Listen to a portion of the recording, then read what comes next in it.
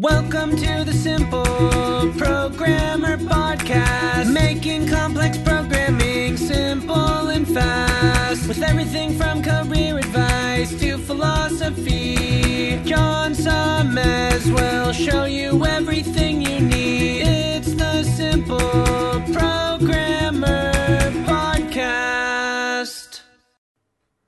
Tired of pushy recruiters sending you LinkedIn requests for jobs you have no interest in? Tired of blasting out resumes into the dark? If so, you should check out Hired.com. Hired.com flips job searching on its head by having top employers like Facebook come to you after you fill out one simple application. You also get your own job coach to help you on your next job search. If you haven't checked it out, I highly recommend you at least fill out the application. Just go to Hired.com/simpleprogrammer, and when you get hired with Hired, you'll get double the normal sign-on bonus for using that link. Welcome to the Simple Programmer Podcast, a short mix of career advice, philosophy, and soft skills from successful author and software developer John Sonmez. Hey, what's up? John Sonmez here from SimpleProgrammer.com. So I got an email with a link to an article about the gig economy workforce from being predicted to double in 4 years, which I thought was pretty interesting. I think this is pretty relevant no matter who you are, because either you're going to be involved in the gig economy, perhaps in being someone who is making money from it, or you're going to be utilizing this quite a bit. I mean, if you think about your daily life right now, how much has the gig economy changed it, right? So anyway, in this article, it talked about the idea that basically the number of on-demand workers, right? So this, when I'm talking gig economy, this is what we're talking about is things like Uber, things like Fiverr, things where you're TaskRabbit, where basically you don't have a regular job necessarily, or maybe you have a regular job, but you're doing this on the side and you're doing these gigs where it's a very simple to hire someone for a specific thing that they do, and that whole process is very simplified. It's a gig. It's not a job. It's not a contract. It's a gig, something like that. So it says in the article that essentially that there's 9.2 million Americans expected to work in the gig economy by 2021. That's crazy. Up from 3.8 million last year. It's just crazy to think that there's 3.8 million right now that are working in the gig economy, and that's just they say here that it's that it's basically been fueled by startups like Uber, TaskRabbit, and Airbnb. And it's also helped companies like Intuit, which makes tax accounting software. Because if you think about it, right, doing tax accounting, bookkeeping, those are going to be some gigs as well.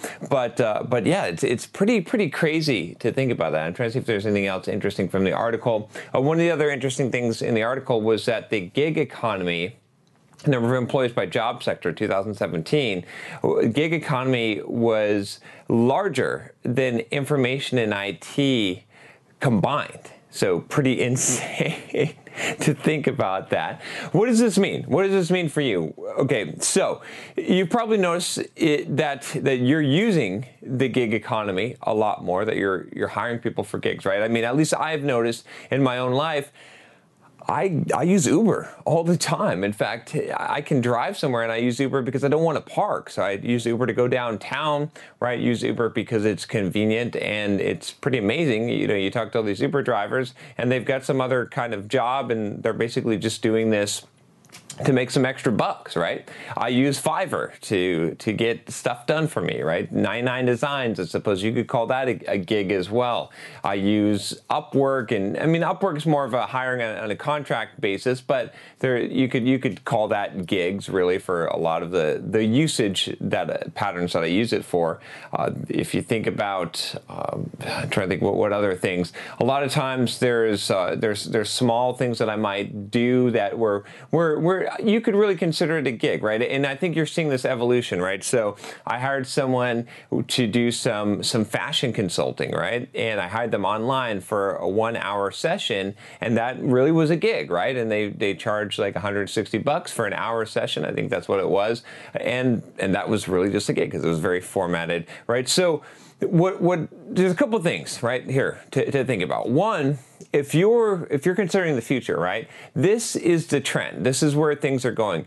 And what this is very similar to, especially in the software development world and the business world, is this idea, in the entrepreneurship world, startup bootstrap world, is this idea of a productized service, right? So you might want to think about how you can take what you're doing and your services and provide it like a gig, right? Now, there's obviously going to be big companies like Uber and TaskRabbit and things like that are going to define the gigs for you and create this network and make it so that, they're the ones really making the big amount of money there. You're not going to make a whole lot of money as an Uber driver, not really, because you're sort of limited. They're setting the rates.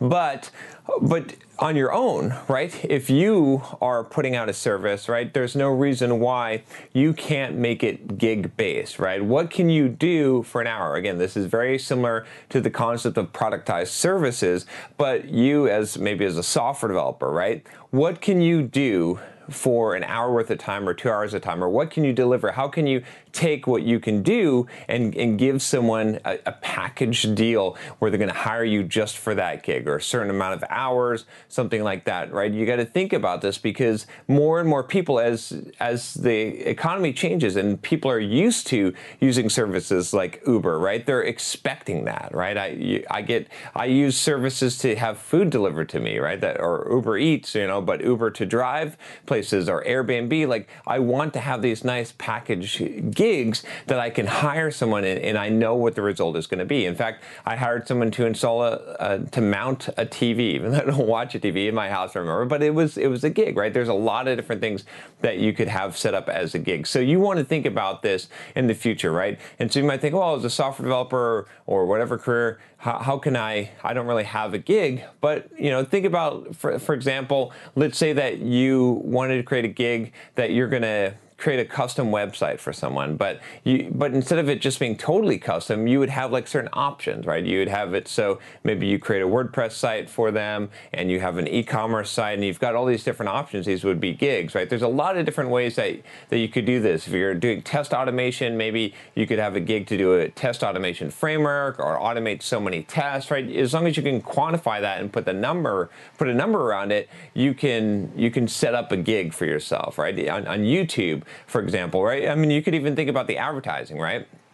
So the advertising that we do on Simple Programmer here on YouTube, a lot of times you could think of that as a gig, right? Because I'm giving essentially advertisers, I'm saying I will do a 15-second read or a 20-second read of your product or your site and refer people there, and that's almost like a gig. You see what I'm saying on the channel. So if you've got a platform, if you've got an audience, you can then create gigs for that, right? I could perhaps do gigs, right, if I wanted to, and say, hey, for those of you out there that want to ask me a question or have me do a custom video for you, I could do a gig for you, right? So there's a lot of ways to think about this. I think that's important to consider. And then also, just as an entrepreneur, as someone operating in this world, to realize that this is available to you, right? If you're an entrepreneur today and you don't understand the gig economy, you're missing out. You don't have to hire everyone to do everything. Instead, what you can do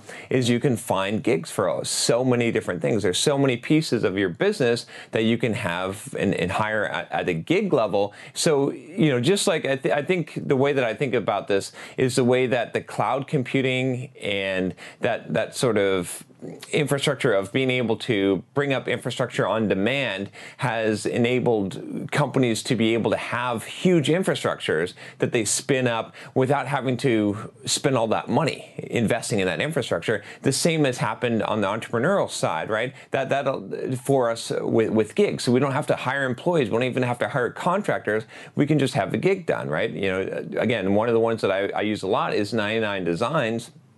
And the reason why is because I don't necessarily have the funds or the need for a full-time designer. And sometimes maybe I actually get a better result if I have multiple designers, because I can compare against the design. So, where I can basically produce the same level of designs for my business as someone who hires 5 different designers, has 5 designers on staff, right? So that's sort of the advantage there, and I can pay for just what I'm using.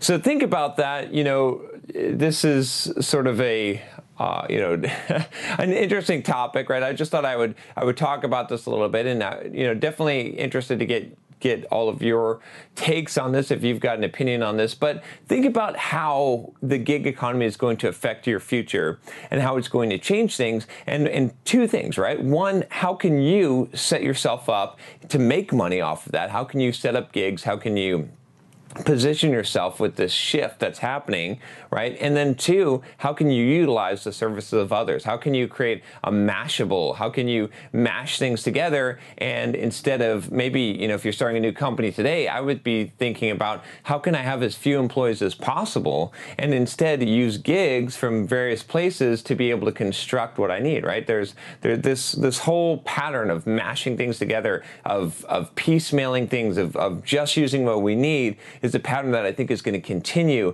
And so it's important for you to understand, one, how to make money doing that, and two, how to utilize that in order to build a business. All right. So that's all I have for you today. Again, very curious to hear your comments on this. I'm still thinking about this, right? I don't have an answer for you. I don't have a fully formed thought on this yet, but these are some of the thoughts I thought I would spit out on this topic. But like I said, leave a comment below. Let me know what you think. And if you haven't subscribed already, click that subscribe button.